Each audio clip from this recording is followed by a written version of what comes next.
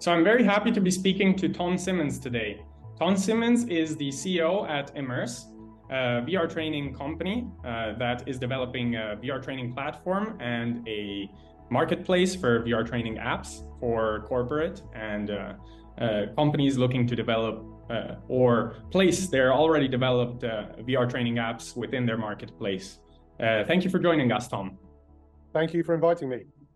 So first of all, I'd like to ask you about a generic explanation of what Immerse does and this kind of dual scenario that I explained about the platform and about the marketplace. Could you please unravel this and explain a little bit, unbundle it, what exactly it is?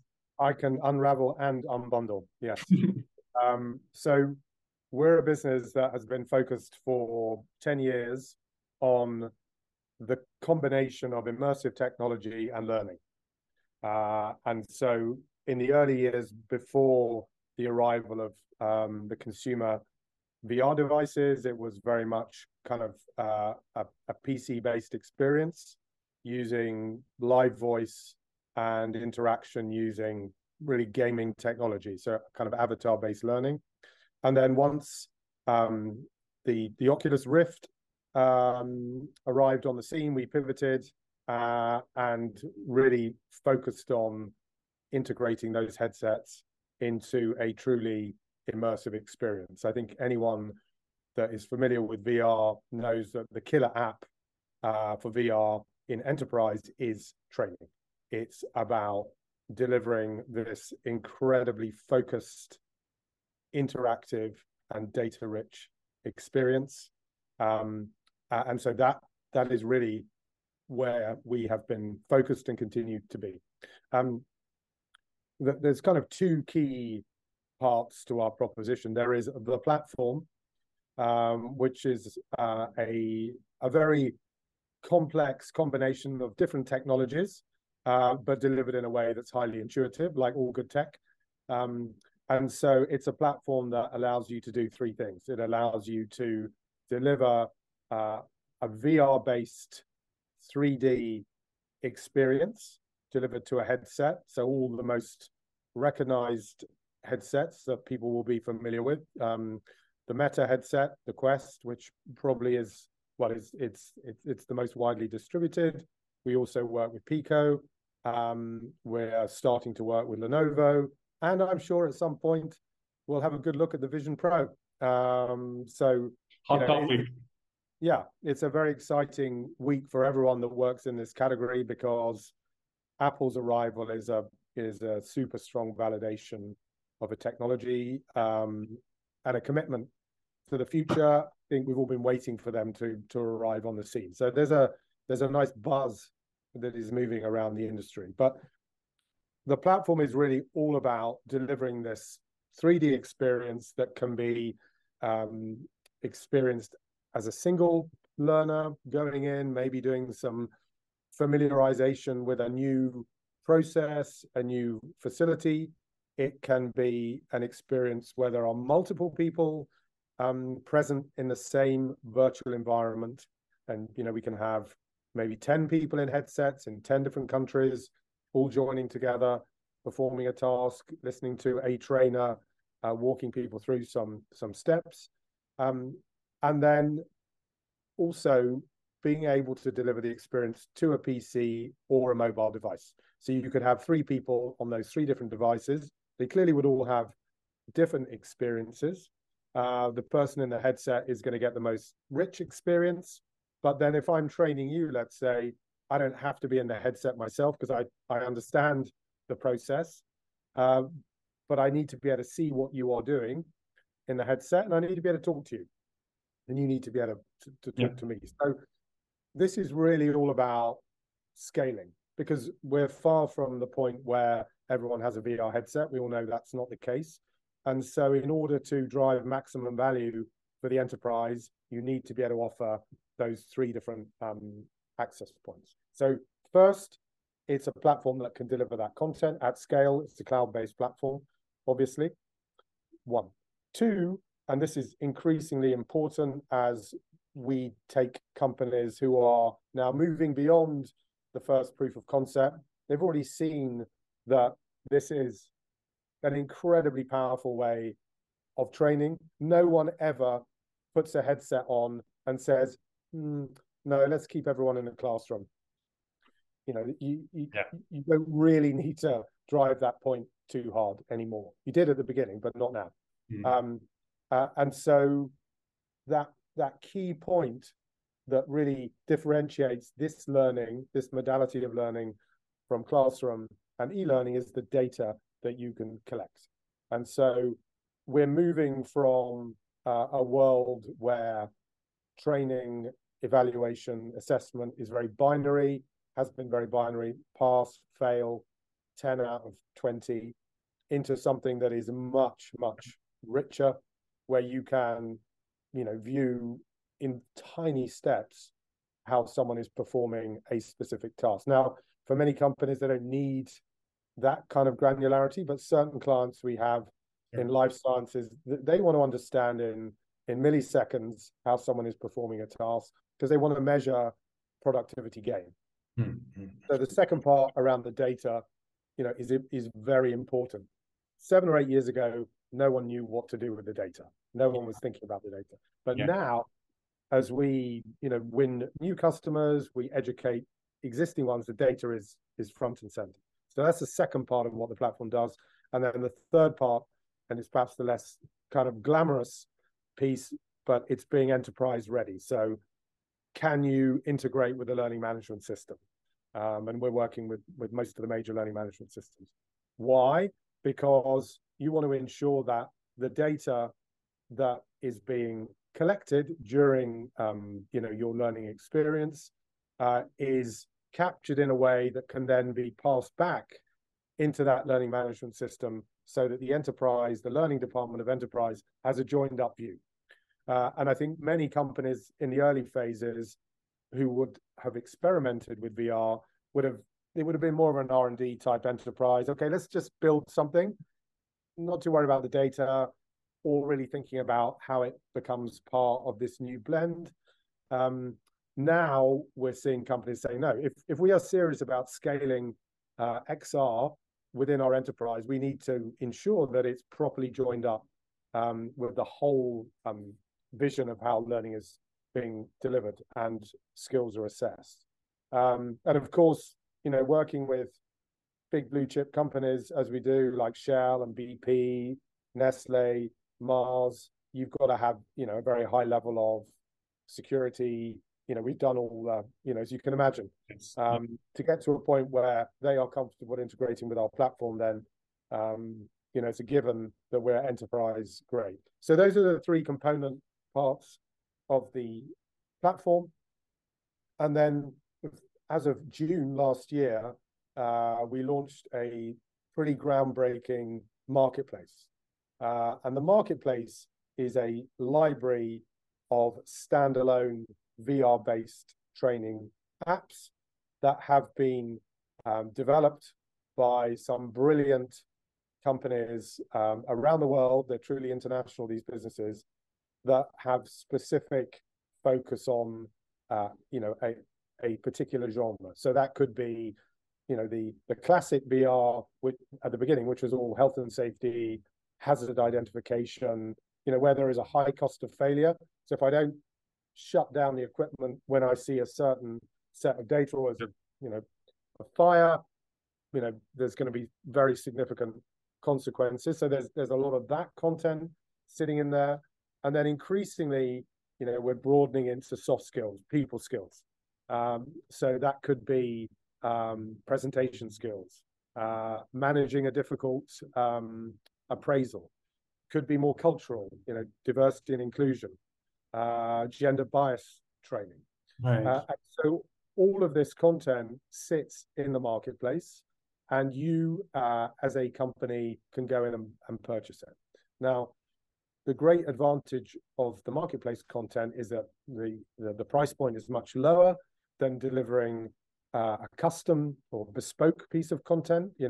It's there, it's on the shelf, and you can have the content on a headset, within, let's say, weeks rather than months while you're waiting for the custom content. So what we're trying to do is really lower the friction points for any company that is perhaps not yet into XR, those that haven't experimented or are unable to write bigger checks. Yeah. And so the marketplace is really the beginning of fostering an ecosystem, a content ecosystem, where we can showcase the best quality content. And an important part of the marketplace is keeping a very high quality bar. So we understand, as experts in the space, how to build good content, because we've been doing it for years. And so we apply our kind of Immerse lens. Does this meet the grade? Does the graphical fidelity hit the right kind of level? Are the learning outcomes of the module clear? Is the usability, the UX intuitive? All those things that we would apply ourselves if we're doing content. So, okay, if we wanted to have, a marketplace of 1,000 titles, we probably could, but probably 80% of it wouldn't be of sufficiently high quality. So we're trying to grow gradually, picking best of breed. We're looking at opening up new sectors. So let's say life sciences, which is a big sector for Immerse. We see a lot of growth there.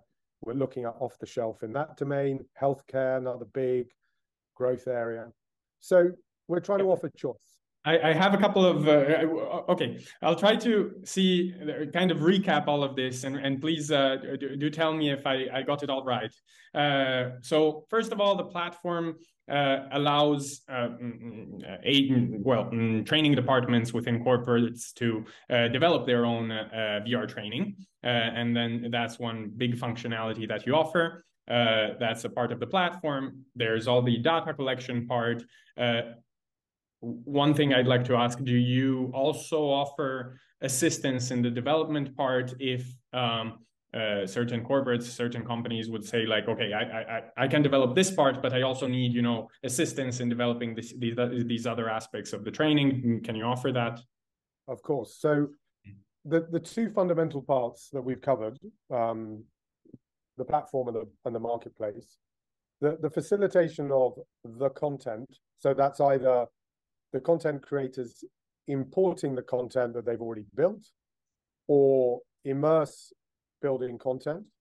Yeah. Or the other option, as you've kind of alluded to, is the corporate who says, we need to build our own content here. We have two software developer kits. One for Unity, the big games engine that drives most content, I would say, in AR and VR. And then we've just launched an Unreal SDK too. So let's say you are a large corporate, you're convinced of the value of VR, you're hiring your own Unity developers, your own Unreal developers. By using our SDK, you can develop content straight onto the platform. Right. And instead, on the marketplace side, you have a bunch of developers who have developed training apps that can then be purchased at, of course, at a much lower price in the case of not having to develop it on purpose. So you're talking, just to be clear, you're talking low tens of thousands rather than custom. If you want something strong, it's going to be, potentially 100 plus. Yeah, of course. Yeah. And you mentioned in the case, talking about the marketplace, that you also make sure that the apps that end up on Immerse marketplace have a certain level of user interface, of a certain set of thresholds that you want to check that these meet. How do you do this selection? Is that once the app has already been developed, or do you have some partner companies that have these set of abilities? You trust them enough that you kind of are lighthearted. They publish great products, so these go immediately onto our marketplace once they're ready. How does that process kind of unfold?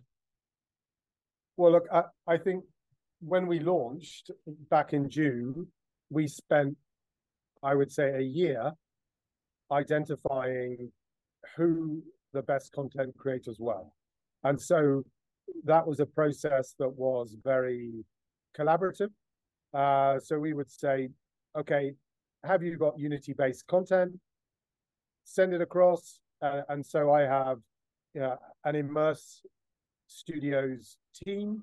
These are people that have been building VR-based content for 7-8 years. And that's a long time in VR. It can't be much longer than 7 or 8 years. And these are people that have delivered content for blue chip companies. So a very high standard. And so an understanding of what a good experience looks like exists within the team. It does not take them 5 days to evaluate, is this at the right level or not? It's pretty quick. They send the APK to us. We will experiment with it for maybe a few hours, and we'll know whether it's ready to go or whether it needs more work. Or we will say, look, we don't think you're quite ready yet. If you can address these, let's say 3 or 4 items, then we'll take another look at it. So it's not, it's a manual evaluation process, I would say, Luigi. It's not we're not yet at the point where we can automate it. Does that make sense?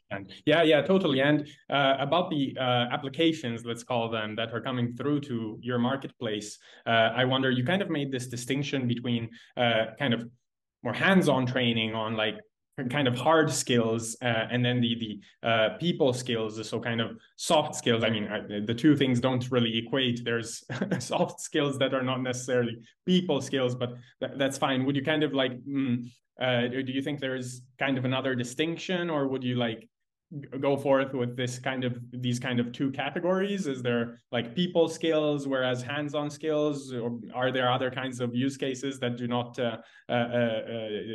compose, that are not part of these two categories? Look, I think it's always a bit dangerous to kind of generalize too much, but I do think that there's two types. That more operational skills-based training. So I'm teaching you how to operate a piece of machinery. Yeah. And that is very data focused. I would say that there is a specific way to operate a piece of machinery. There's an order with which you perform certain tasks, or if you see something that is, a certain set of data, a sound, then there is a specific way to react to that event. It sounds a bit like a situational awareness training as well to begin with how to react. And so it's very easy to measure whether you can do that or not. There's only, once I've pressed that button, then the next step is prescribed. Then you have to do this. Yeah. And I can measure how long between you pressing that button and you turning that dial in milliseconds if I need to.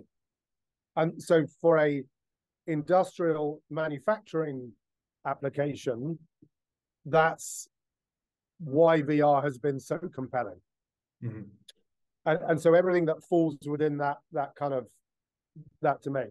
On the soft skills side, it's less data driven, because a lot of the soft skills type training is about how you react in terms of what you say to an avatar speaking to you. Yeah. And although that can be recorded and you can set off different voice prompts and you can move down different branching structures, it's much more about changing behaviors. And that, obviously is a bit harder to measure. So I could put you on the gender bias training module. You would go through it and I could see whether you were reacting to the situations in the right way. And at the end, you'll maybe do some kind of simple evaluation.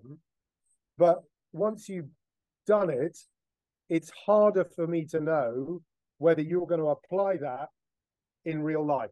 So in 6 months' time, can I be 100% certain that you will have changed your behavior, or when you are confronted by a certain situation, I can be less confident. That's just the nature of that type of training, whether it's applied in the classroom or whether it's e-learning or whether it's some traditional role play.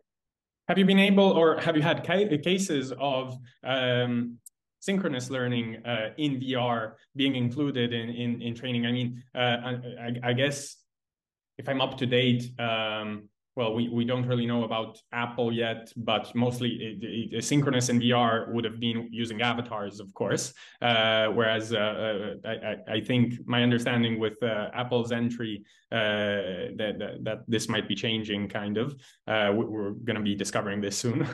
But so, of course, there's the limitation of an avatar in the case of like transmitting facial features in VR and whatnot. But have you had a component that in certain of the trainings, whether on the platform or on the marketplace, that included a part of synchronous VR training? I would say not yet is the simple answer to the question. I think the issue with synchronous training, so truly having the avatar react to what I'm saying, is expensive. Yes. It's complex. And we've looked at it. And of course, the companies that are providing the kind of off-the-shelf canned content are clearly evaluating that. So at this point, I don't think there are many solutions currently in the market that delivers that live experience. The only one I would point to is delivered by a company called Immerse, who are a very strong US-based company, and they have an avatar-driven experience, but the avatar is a real person speaking to you live. Very interesting. I'm really curious to take a look at the platform. Is that possible? Do you have a video demo that you could show us about that? Yeah, we have a great little video that will bring to life the key points that I've illustrated in my intro. And so I'd suggest we play that now. Yeah, great. Thanks. Let's see.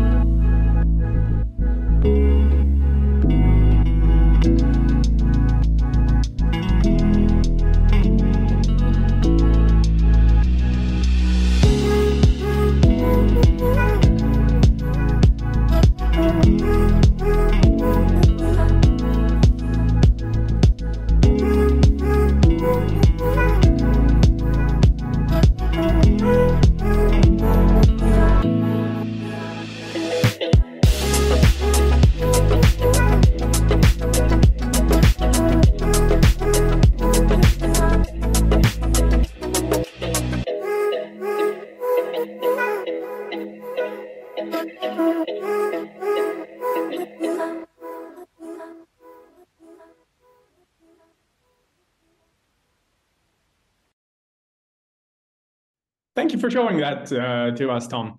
we were talking about this distinction in use cases on like people skills and kind of operational skills.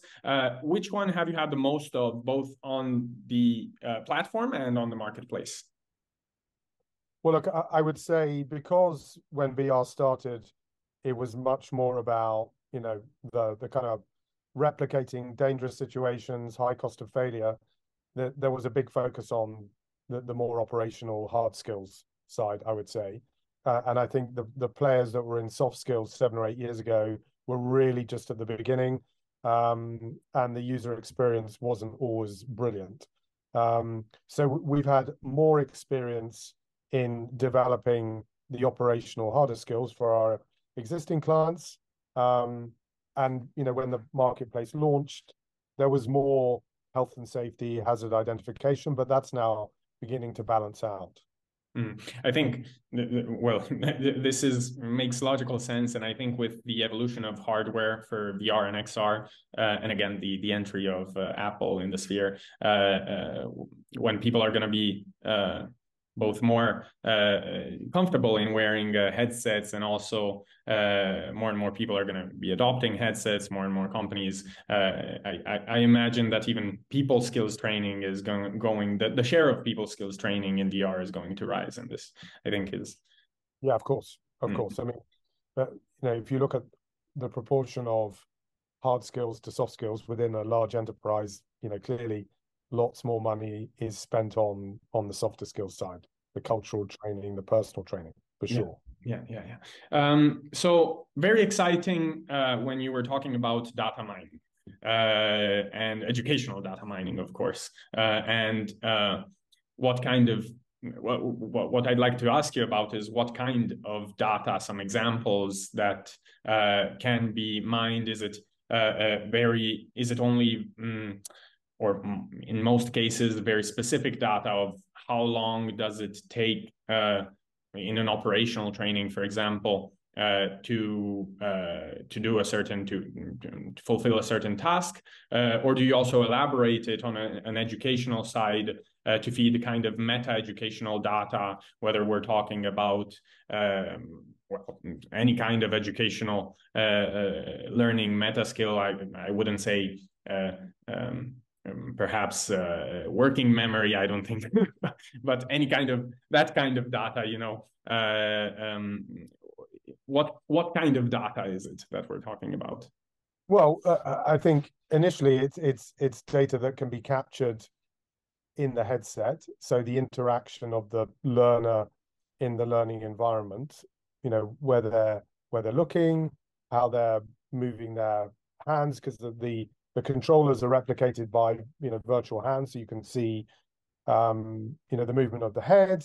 You know, increasingly you can see where the eyes are looking, you can see where the hands are moving, and you can see the movement of the individual. So if it's a larger environment, you're working, I don't know, in a warehouse, then, you know, you're moving around, you're covering a greater distance, obviously by pointing and then moving. So there's all of that situational data, I would say. We're not yet at the point where we're collecting biometric data, because that's, you know, you could do that, but you would need you know, additional hardware to be able to capture that. And I think part of our push into enterprise is really all about simplicity. You know, it's already hard enough to get people to change the way that they think about training. You know, the really good Quest headset, the Pico headset, mobile headset are, you know, literally it's a little container with a headset and two controllers, compared to what it was at the beginning, where you had a headset, you had to be, you know, tethered to a PC, you had to set up trackers. So we've traveled a long distance in the last 8 years for sure. So, you know, we try and keep it simple. So if I said, well, look, we're going to collect you know, heart rate data, it just makes it more complicated, you know, to be honest with you. I think we're also at a point where we're in that early phase. So although some of our big clients are beginning to roll out at scale, we're not yet talking about tens of thousands of users and the collection of data at real scale, and then mining that in an intelligent way to understand trends and what have you. We're not at that point yet. We will be further down the line, but that's not where we are now. And I find it very exciting that you pass on this data through being LTI compatible, pass on this data to LMSs rather than trying to be like the LMS for VR. Like I think it's much better to pass this data on and like, okay, you've collected it, but someone else does the processing or the integration with data collected elsewhere. I think this is kind of like finally, the supply chain of in the educational sphere that is really getting more and more specific. Have there been use cases for HR recruitment purposes? Not yet, but there could be. I think one of the areas that we see significant growth is onboarding. So let's say you are in manufacturing, you're opening a new facility, and sometimes you've got to get thousands of people up to speed very quickly. You've got a set time frame. A lot of that familiarization of what the facility is going to look like, where's the kind of the layout, the locations, and then, okay, this is the piece of equipment that you will be operating. Traditionally, most of that is done in a classroom, supplemented by e-learning. And then, of course, you get your moment to actually go into the facility and practice. But normally the practice time is very short because the equipment is not there as training, it's there to produce a specific product. So if you can really authentically recreate that product, and that could be using digital twin technology or building, a prototype of the equipment, then the speed with which you can get someone operational is significantly cut because you're going to get them actually performing the task. These are the situations that you will encounter. Here's 10 scenarios. Go in and practice, learn. That's the central mantra of this category. It always has been. It's learning by doing. It's developing that that set of muscle memory that when you are confronted by the equipment or you see something or hear something, you know how to react because you practiced it. Yeah. Whereas if I say to you, okay, Luigi, this is the equipment. Here's 10 different scenarios. Look at these videos. Maybe answer, some questions. So I know that you've at least watched the videos and you've got some understanding. It's nowhere near as effective as me saying, right, just get in the headset and you're going to be taken through either a very guided experience because you're doing it for the first time and, okay, step one, this is step two, and you hear something or you see something, all the way through to an experience that is completely unguided. And it's like, okay, you're going in, I'm going to send you a link into the environment Tuesday, 10 o'clock, and you're going to go through it. Yeah. And I will know at the end of that 15-minute assessment whether you can do it or you can't, because you can't fake it. And there's quite some interesting research and literature coming out finally, let's say demonstrating this this link, and of course a bunch of literature on how simulations and role plays are some of the most effective forms of training, and VR is a great way to facilitate that even from remote, and not only, of course, because of the remote aspect of it, but so many situations that can only be simulated in VR. I did want to ask you, in the case of, it would be lovely to take a look at some of the use cases of Immerse. Do you have any material you would like to share about that? Yeah, look, we have a number of great use cases that are published on the website and our YouTube channel. But I think maybe if we take a look at the example with Shell, which I think is a great example of practically how VR can be deployed in a health and safety context. So let's roll that one.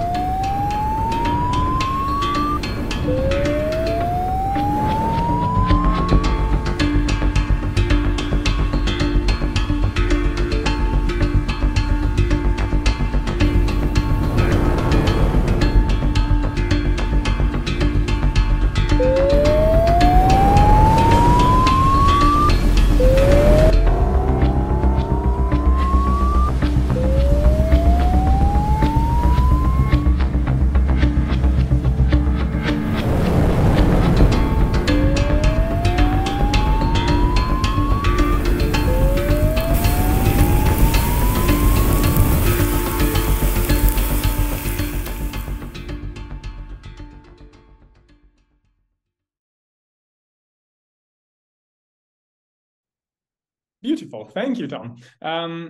I do have one more kind of material that I'd like to ask you about. So, amongst the content creators that are on your marketplace, is there anything that we could take a look at in that sense? Maybe any of their content, their demos, or kind of a library of the content that is on your marketplace? Yes, of course. So I think one of the companies that we see as doing really strong pioneering work in the soft skills domain is a company called Body Swaps. So I'd suggest that we ran one of their modules because I think it's a great example of how this space is evolving. It's easy to think that because you speak all the time, you know how to use your voice. But the more you practice shaping your voice, the more accomplished you'll become.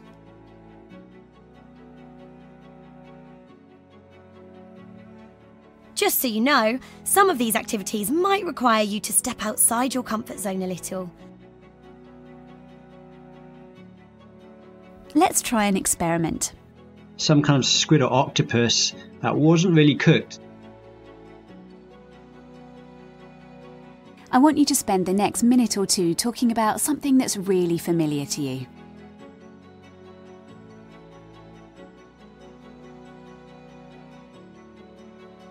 Are you ready to put your public speaking skills to the test?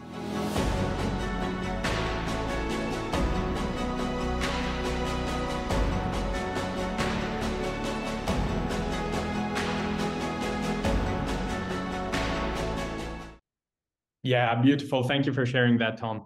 Very, very briefly, because I know we're running out of time here, I'd just like to ask you a very brief overview about your business situation, business stage. What stage are you at? Were you bootstrapped or venture capital funded? Are you profitable now, and therefore are you searching for investment to further scale your activities, or are you at a stage in which this is not any of your current circumstances anymore? It's part of the past, kind of this broad idea. Yeah, so just talking about the funding, I mean, we've been very fortunate as a business to have the support of some fantastically patient high net worths. There's really three people that have been, funding the bulk of the business for the last 10 years, I would say. And you can't get to the position that we have got to without those kind of investors, and we're very grateful to them, and they continue to support the business in a brilliant way. I think we're at the point now where we're firmly in scale up territory. Our revenues will double this year, and they're going to set to do the same next year. And that's a combination of the awareness of the category and people really now understanding the power of this technology delivered on a platform. And I think it's the accounts that we have been developing over the last 6 or 7 years, all now growing and expanding. They're all companies with whom we have, multi-year platform licenses. So we're firmly in that growth phase. We're always interested in new investors that can add value to the growth of the business, either specifically in a sector, an industry sector, or in a specific geography. So I'm always open to those kinds of discussions. Very interesting. Strategic investors then. Thank you for sharing all of this information, giving us an overview of Immerse. This has been very, very interesting to look into, and very educational, I would say. Thanks for being with me today, Tom. It's been my pleasure, Luigi. I'm always happy to talk about Immerse. We're very proud to have built a really cutting edge business that is now enjoying some very positive growth. So thank you for the chance to speak to you. I look forward to seeing all of the very exciting things that are coming up from Immerse for sure, and with all the with Apple entries in the industry, in the in VR, and how you're going to respond to that. I'm going to be following you with immense interest. Great, thank you.